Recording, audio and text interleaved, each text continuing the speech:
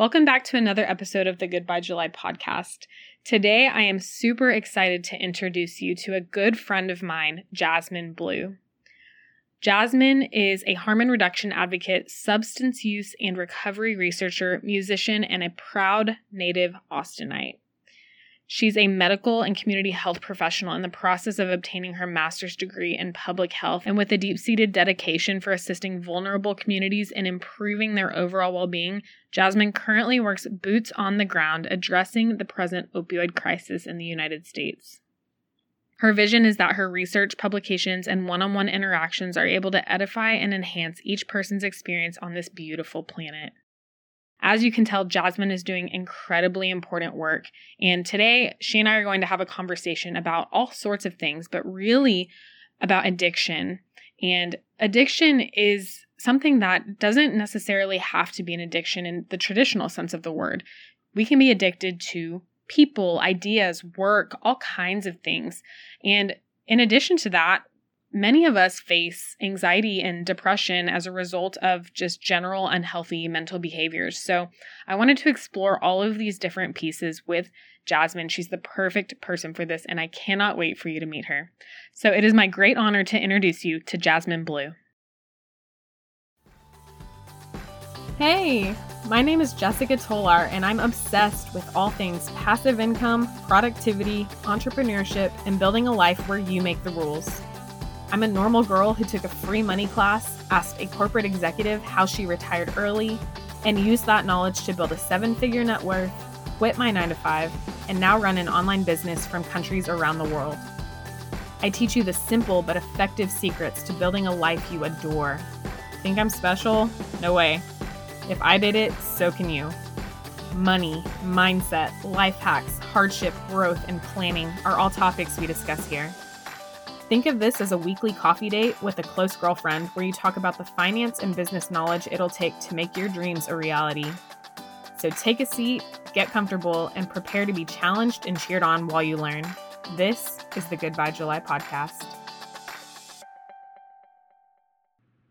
Just real quick before we get started, I have something that you are going to love.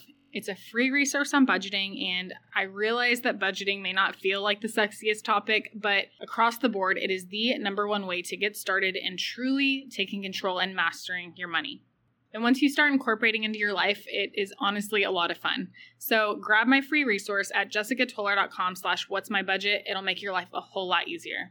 Again, that's jessicatolar.com/whatsmybudget. Okay, let's get back to today's episode. Hey, Jasmine. Thank you so much for being here today. I'm super excited to have you on the show.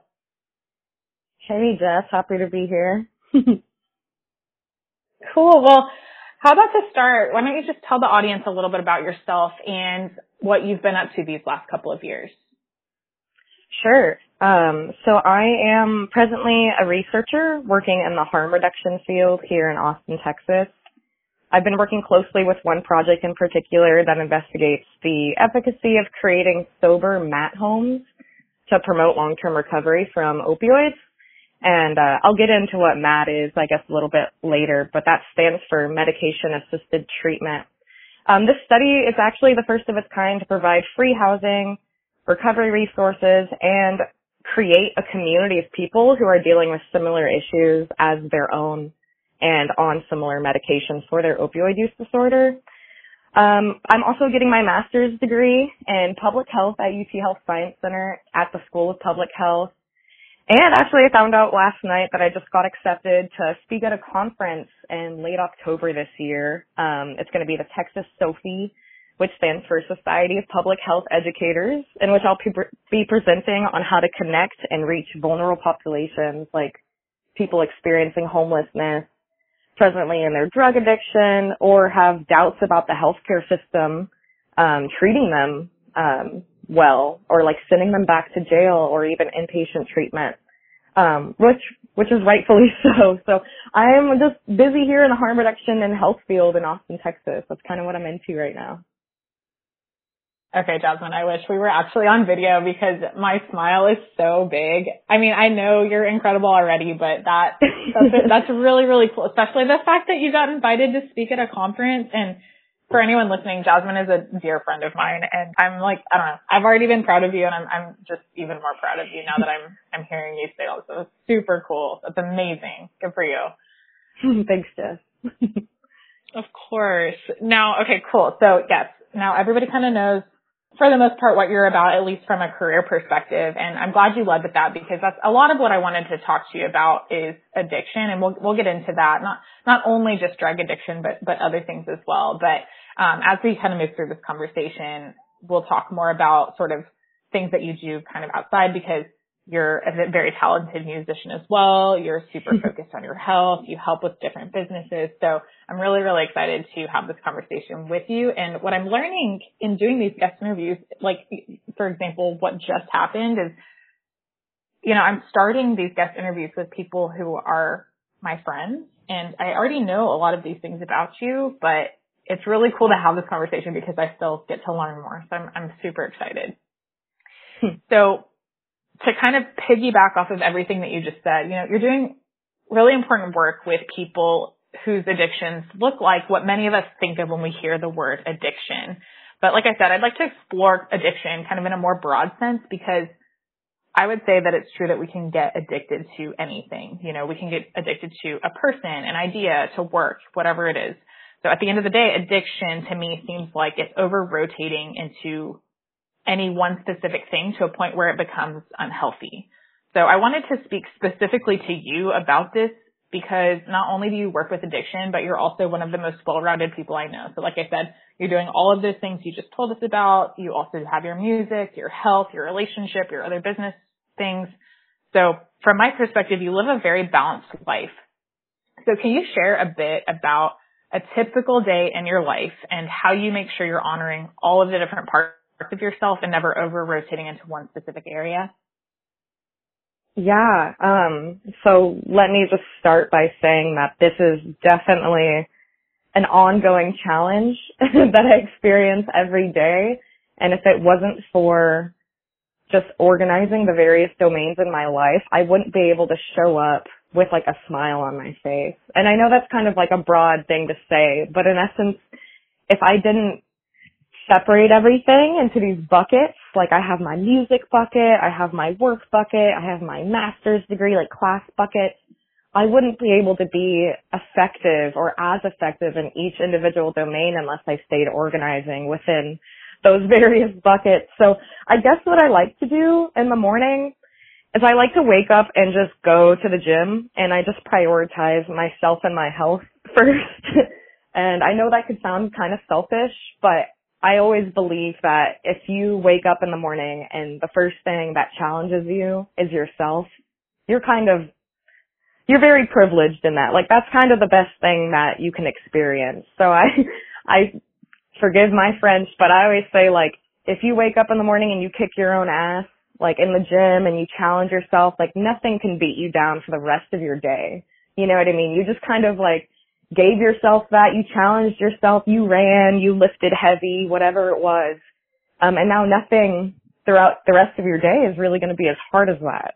And it's definitely can't be because it's coming from the outside world. You know, it's out of your control anyway. So I like to do that.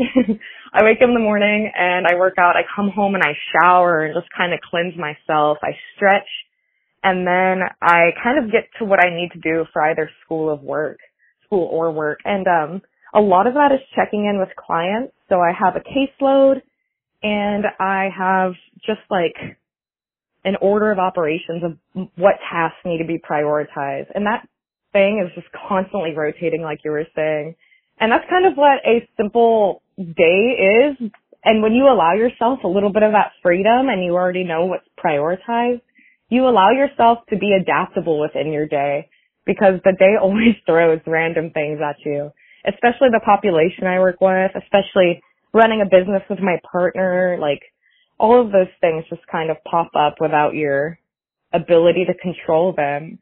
And so being adaptable within your day and making sure that you already prioritized yourself in the morning, I think is just my secret. There's really no other like organization that happens past that aside from a lot of writing and a lot of reflecting and prioritization, I would say.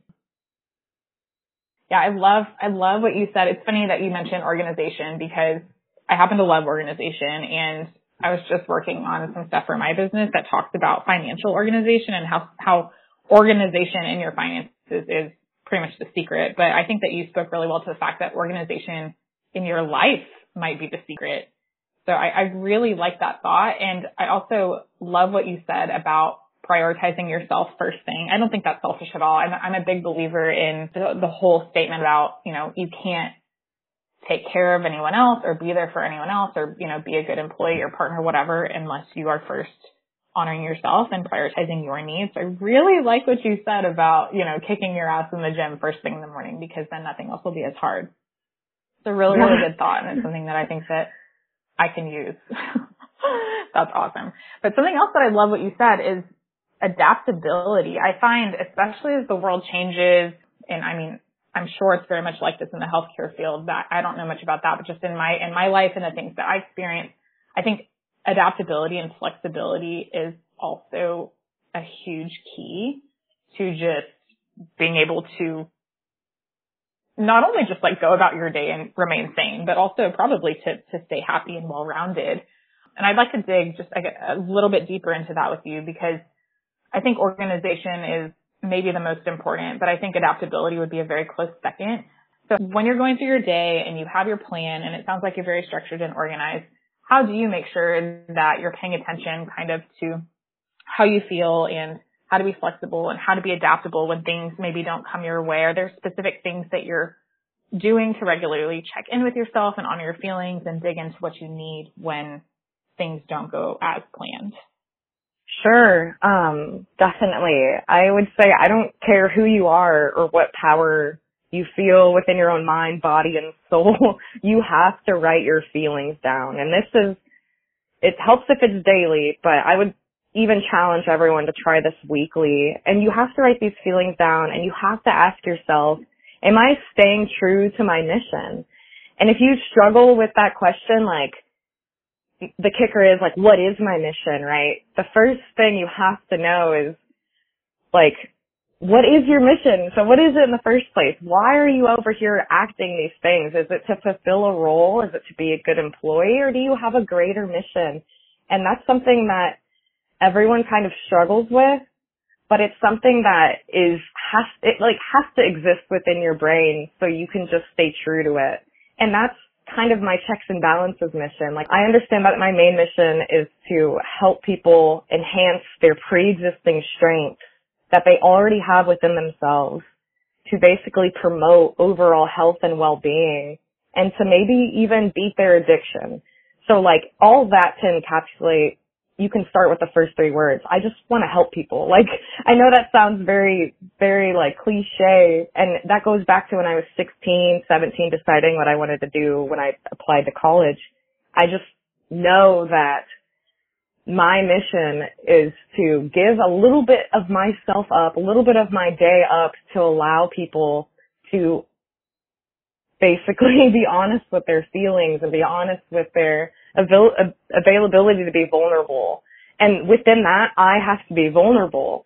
So I check in with myself. Am I being vulnerable? Am I being like open to this person's experience? And a lot of that isn't even like mental. It's, am I presenting body language that makes someone feel comfortable enough to talk to me? Am I using words that people can understand clearly and even have their own inferences to what I mean?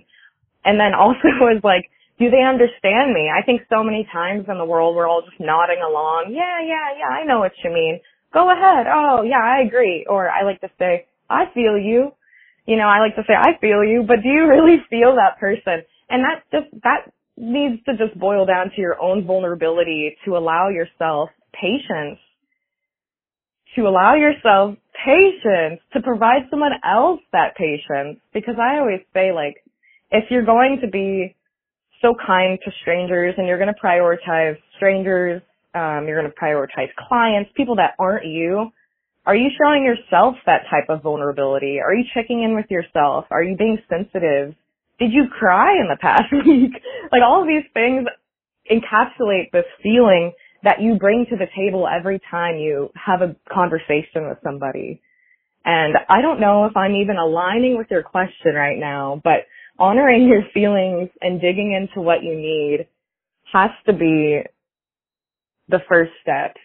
Like, you have to bring that to every conversation you have with somebody, because that's what makes you you. And I think everyone wants to have a genuine conversation with somebody. They don't want to nod along. They'll forget that, but they'll never forget, I'll quote Maya Angelou, people will forget all the time what you said, but they'll never forget how you made them feel. And I'm paraphrasing, but I always think about that quote. And I think that's what makes the world go round. That's the good stuff right there,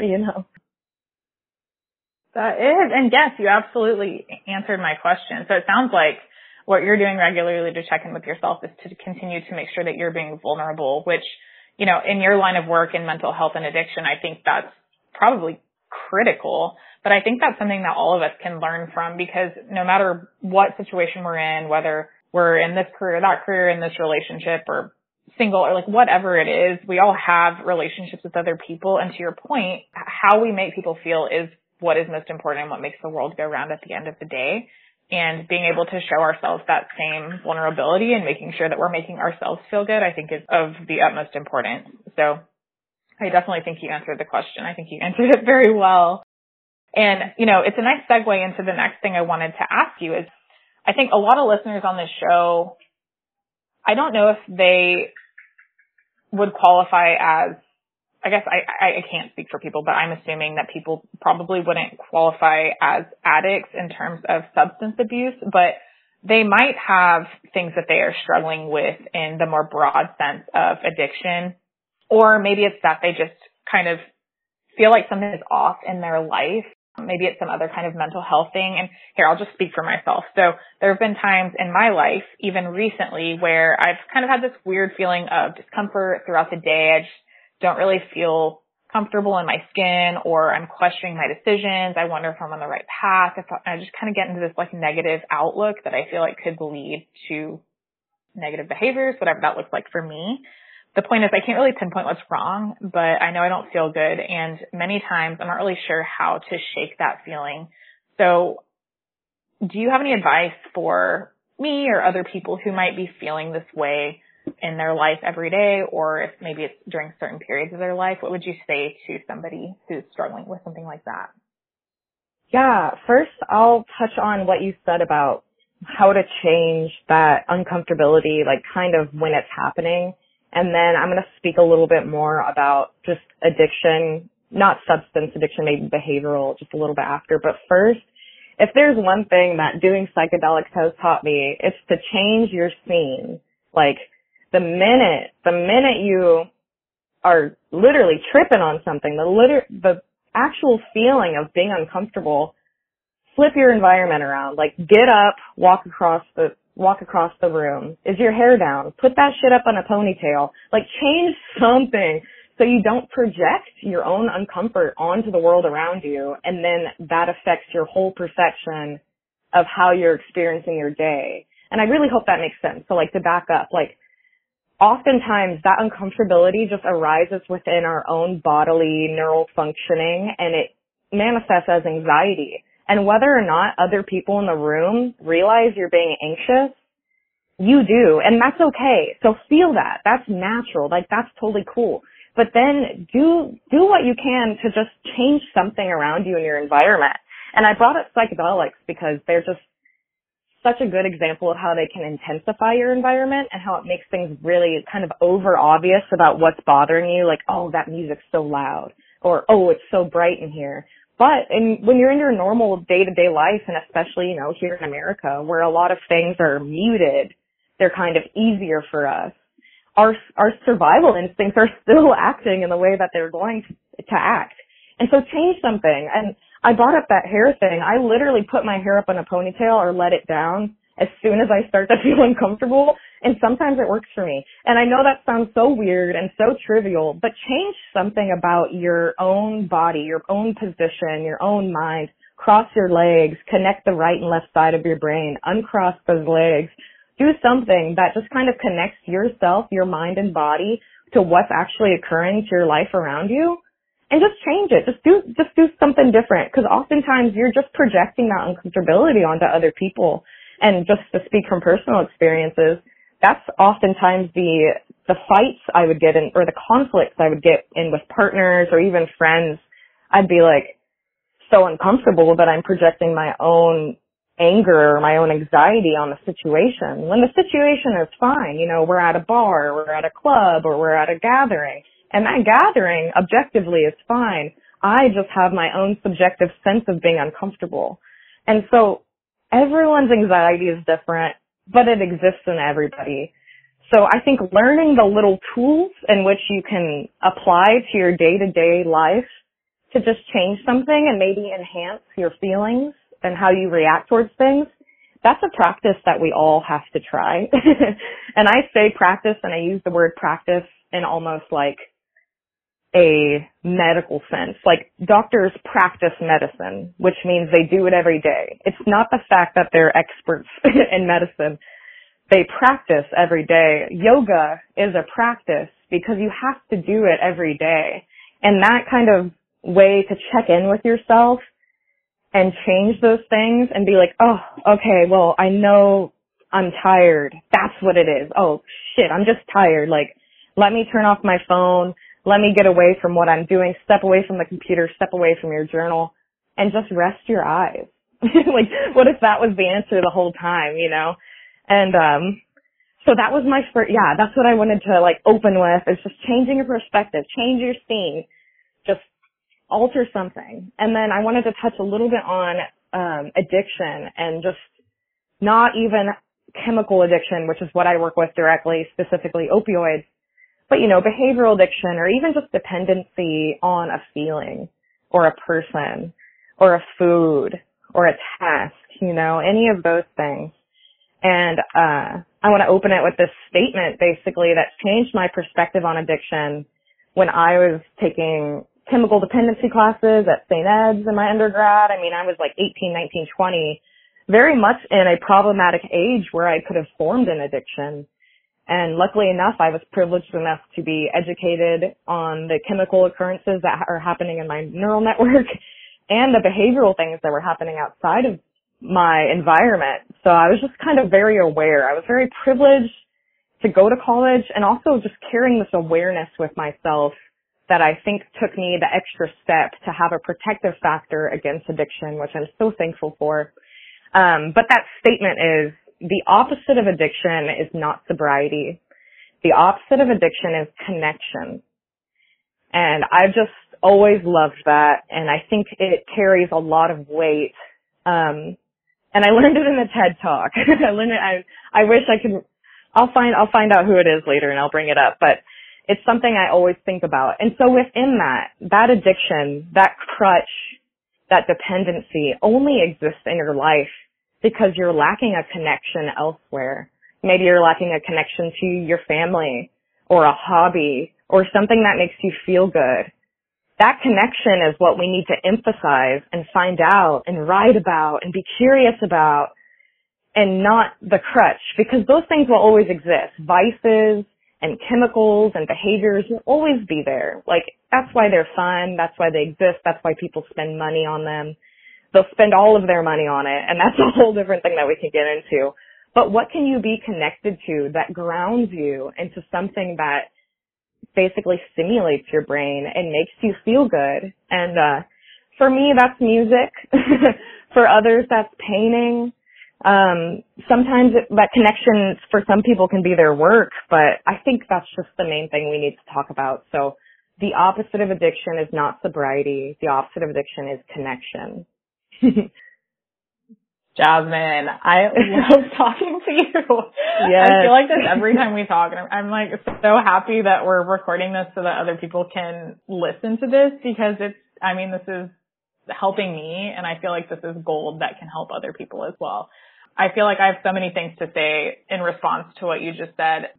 A couple things I picked up on are, number one, when you realize that you're feeling off, whatever that looks like for you, that one of the main things that needs to happen is you have to take action.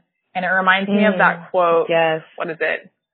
insanity is doing the same thing over and over again and expecting a different result. So it seems like you have to recognize what's happening and do something about it, take action, make some kind of a change. But I think if you dig even deeper into that, it's almost like first you have to be present enough to even recognize, oh, something's wrong, rather than numbing it out with social media or, pills or TV or whatever that looks like in your life. So like number one, presence, which takes me back to what you were talking about, maybe about journaling, writing your feelings down. So presence, and then taking some kind of action, which I think is a nice way to summarize like the beautiful thing that you just said. So I really enjoyed hearing that. And another thing that I love that you brought up are psychedelics, which we can talk about it from like a scientific research perspective. But I don't know, I guess I would love to understand if there's research that you know about either in the past or maybe that's currently being done. I know psychedelics are kind of coming up more and more in current times, but if someone feels in some way like they're struggling, again, if their life is off, or if maybe they do feel like they're coming up on like actual addiction or whatever, there's some issue and they don't really know how to deal with that, could psychedelics help them? And if so, how would they be able to go about exploring that in a way that is legal and where they wouldn't get into trouble? Yeah. So I'll start by saying I'm totally open to talk about my own psychedelic experience. But I will say that there are two different types of basically treatment you can utilize psychedelics for. It's kind of like there's a short-term treatment, right, where you just kind of dose yourself and hopefully you have this beautiful occurrence of feelings and perspectives that is life-changing and teaches you the habits and words and experiences that maybe you need to change. And then there's like a long-term where you can microdose, and I'm sure people have heard of this term, where you can microdose psychedelics and you kind of change the chemical and structural, functional aspects of your brain. And this has to be done at a therapeutic dose for a microdose. Sometimes for acid, this is known to be like 1/10 of a strip. And then for shrooms, it's known to be like 0.1 of a mushroom. But this is just a small dose that you can take every day or every other day, whatever is advised. There's a lot of research going on right now that I can dig into.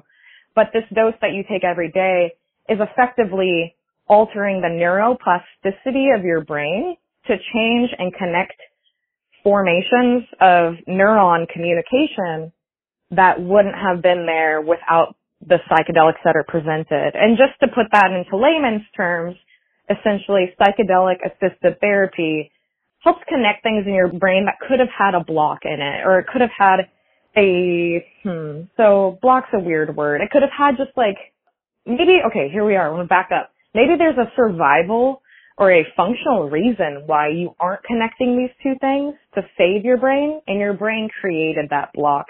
And sometimes this is trauma, and sometimes this is perspective bending material that definitely deserves more attention.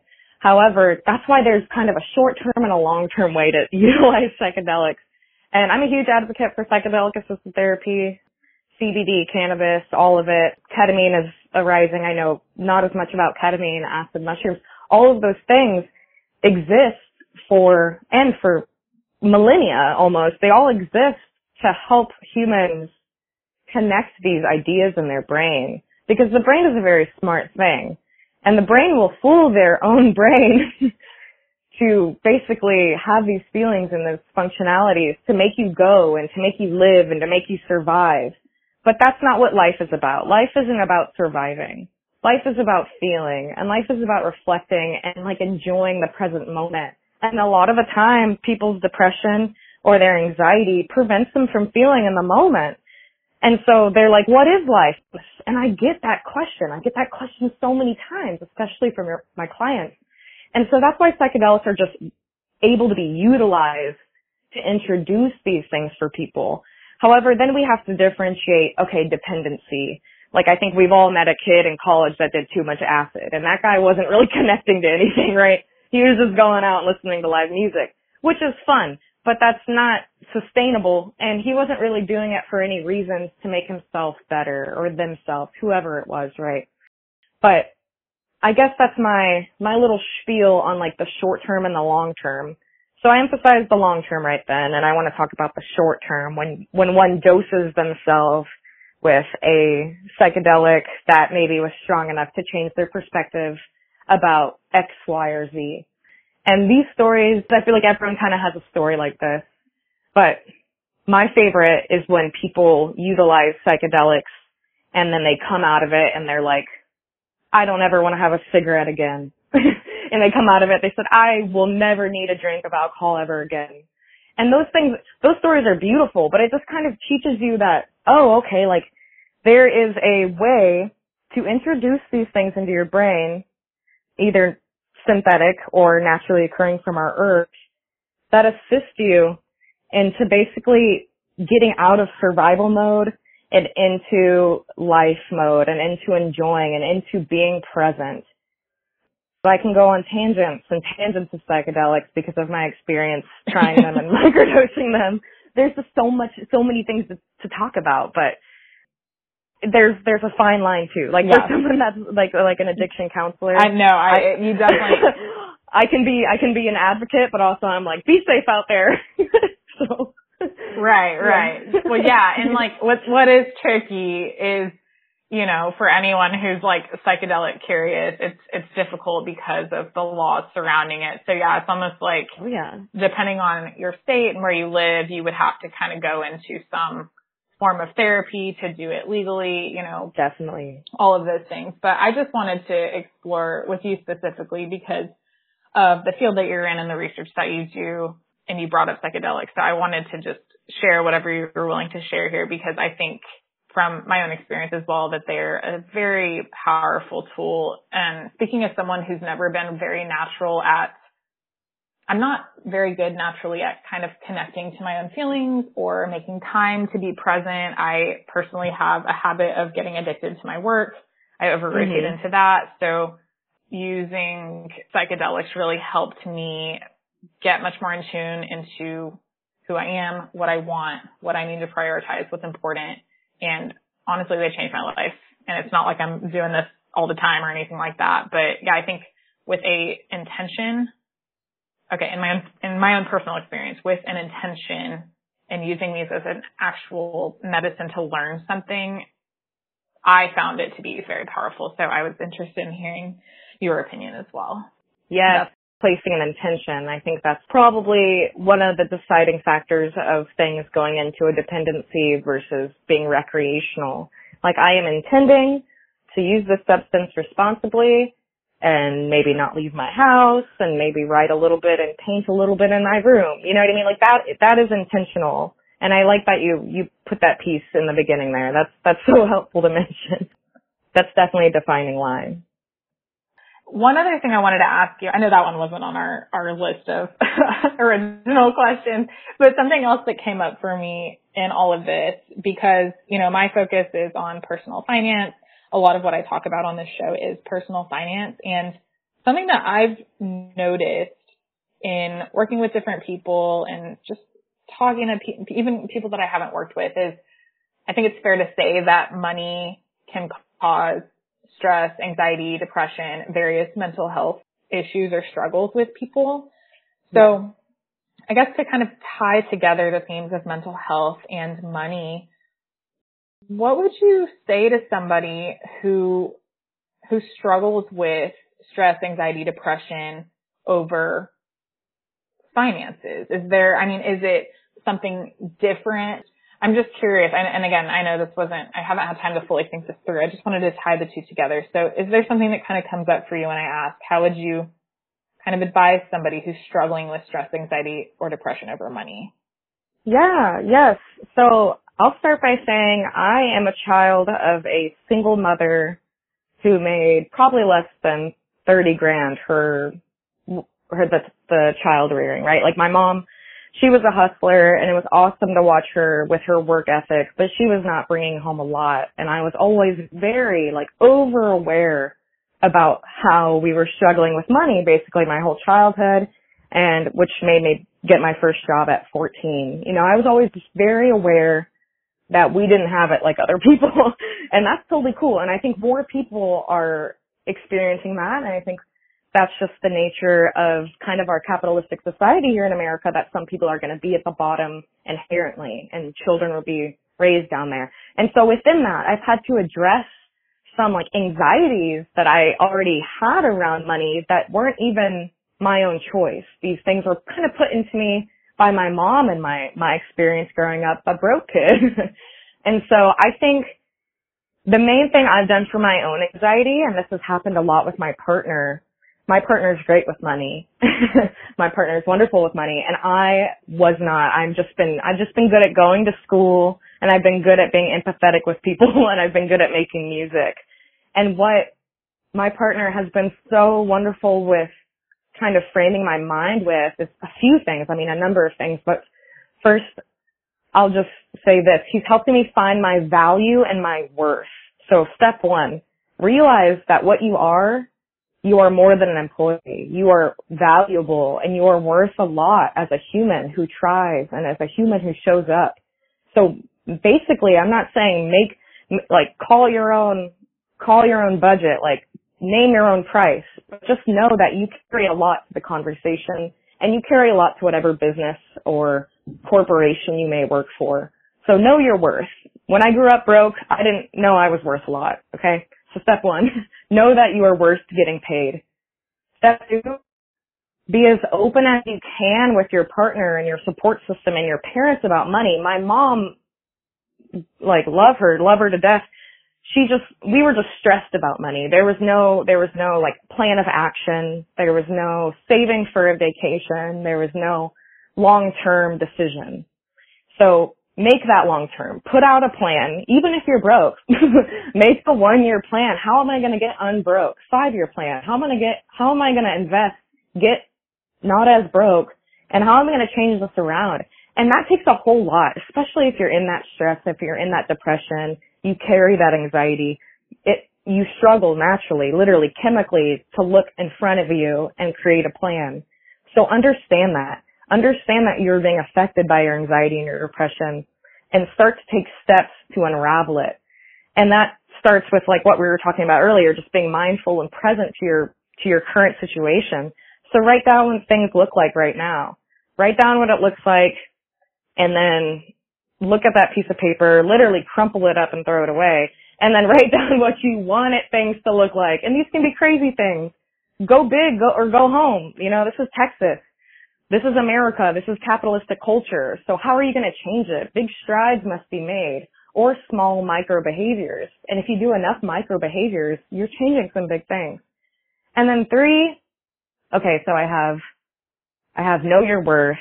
2, talk about money and make a plan. And my third one, go make that money. Go make that money. Get the confidence that you need, and just really try to apply yourself, because there's someone out there that's above you, and they're going to see that you're hustling. They're going to see that you're making that effort. And trust me, what is the phrase? Hard work beats talent when talent doesn't work hard. You will always get picked over a position for promotion if you are showing up 10 minutes early, and you're leaving when you're supposed to, and you're replying to emails as soon as you receive them, and XYZ, whatever it looks like in your field. As long as you're over there working hard, they're going to want to pay you more. And especially in this environment right now, I think we're seeing a lot of people that have the residualism of COVID, when we all just stayed home and didn't do anything. So don't be that person anymore. Lockdown isn't a thing anymore. We're out of quarantine. Let's go and create our own path. Let's go and manifest what we want in this world, because man, if you're privileged enough to be in a country that allows you the mobility to move up, maybe take advantage of that.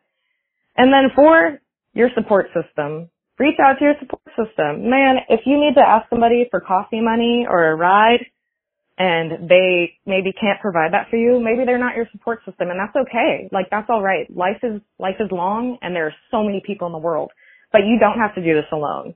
My mom, and my mom and her single momness and our brokenness, we were only able to get to where we were because my mom was open and vulnerable and had a beautiful support system. So utilize these people around you. I mean, you're not alone, as I would say. So those are my 4 little pieces to basically destroy depression and anxiety surrounding money, because, hey, as a person with that, like, it gets better. And I would be remiss if my partner didn't, if I didn't mention, like, some of our plan. Like, my partner and I, we have a few Bitcoin. We're planning on acquiring a lot more. We have, our goal is to have 100 stock of Tesla, and we're about like halfway there. And then we also like to keep Solana and other crypto. And I am one to just like need more information to know what these things are. So take the time to research it. Like, if social media is going to exist, let that thing work for you. Research what people are saying about these things on social media. Research the market. Like, get familiar.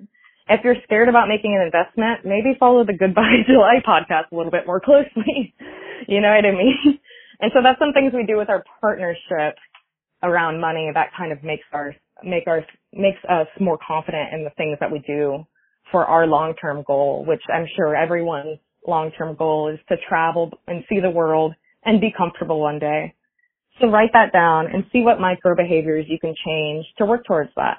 Because I truly do feel like it's possible for everyone. Like, if it's possible for a little girl and her mom that grew up in an apartment, a tiny apartment here in Austin, Texas, it's possible for anyone.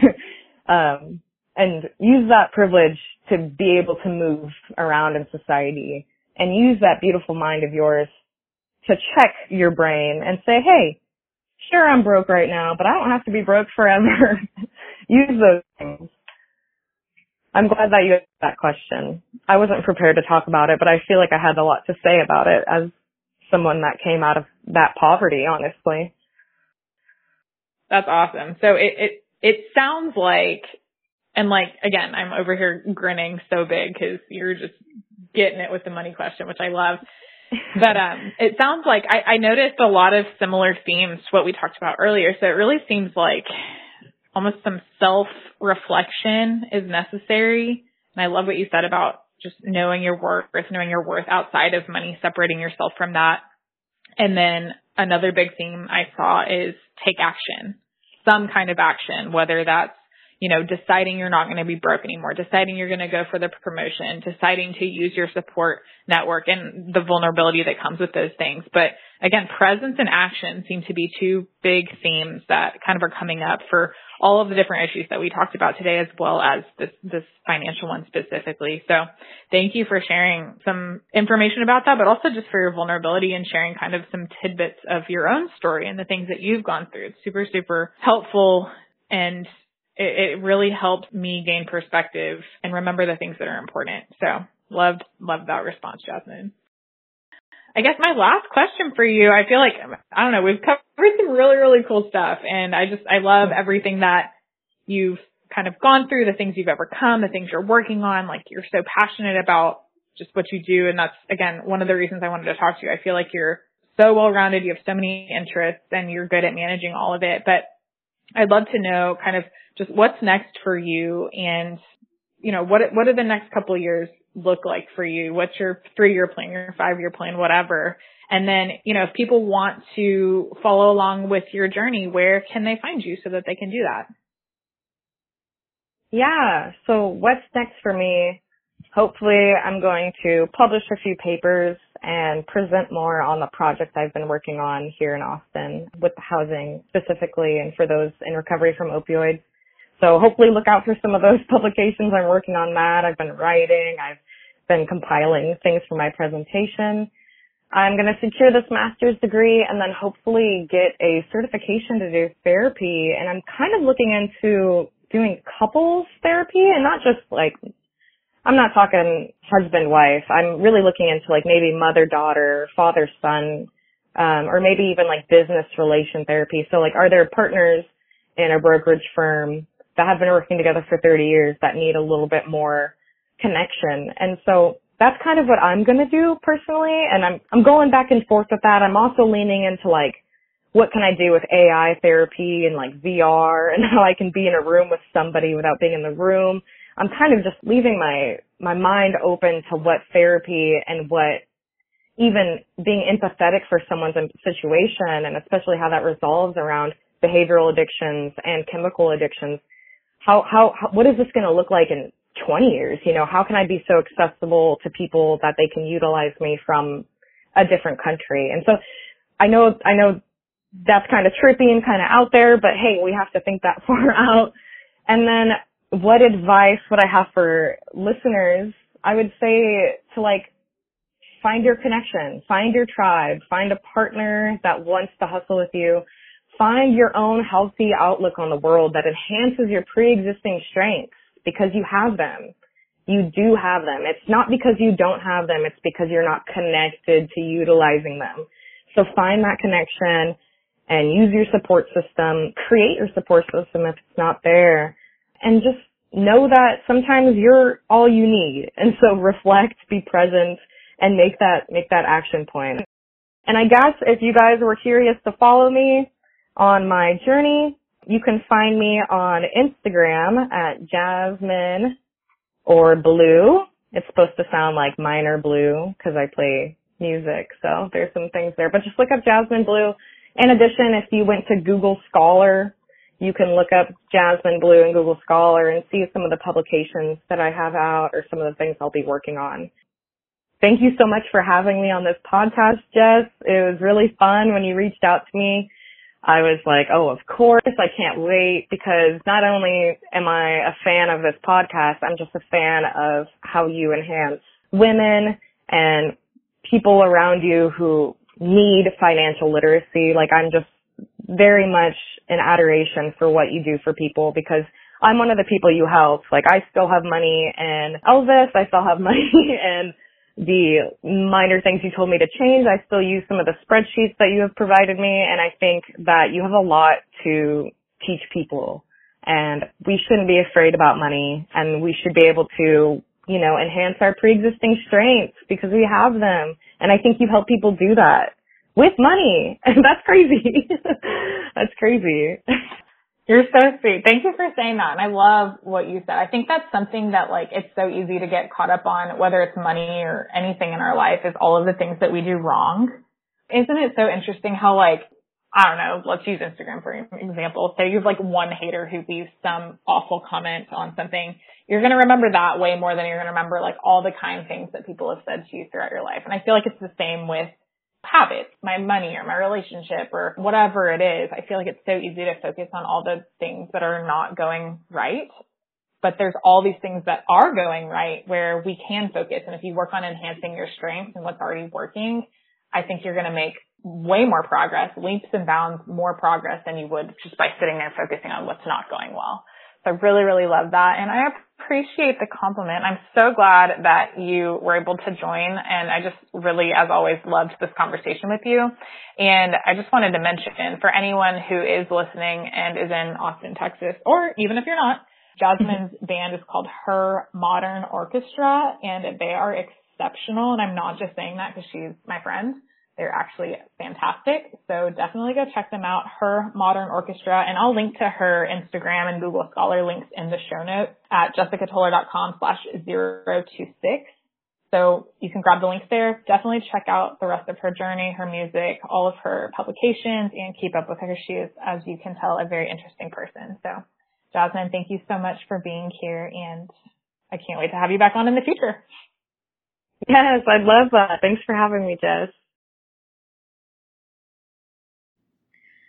So there you have it. Now you know my good friend Jasmine Blue, and I bet you are better off as a result. I know that I am. Hopefully you walk away from this conversation feeling encouraged and generally healthier in terms of your mental state. Mental health is a subject that is very near and dear to my heart, and I hate that there is still a big stigma around it in the United States. So I felt it was very important to have somebody like Jasmine on the show to help us understand and explore strategies that we can use in our everyday life to give ourselves a chance at the most beautiful experience possible in this world. I hope you feel the same as I do after talking to her, which is encouraged, hopeful, and excited for the future. Don't forget to check out this episode's resources at jessicatoller.com/026. And until next time, work less, live more, and keep on chasing your wildest dreams. Please note, this is not for mental health advice or physical health advice. Congratulations on finishing another episode of the Goodbye July podcast. If you want more, head over to jessicatoller.com/podcast for show notes and any resources mentioned in today's episode. Don't forget to rate the show, hit subscribe so you never miss an episode, and if you would, share it with a friend. I believe in a world where we're all financially free, so let's help each other get there. Thanks again for tuning in, and I'll see you on the next episode of the Goodbye July podcast.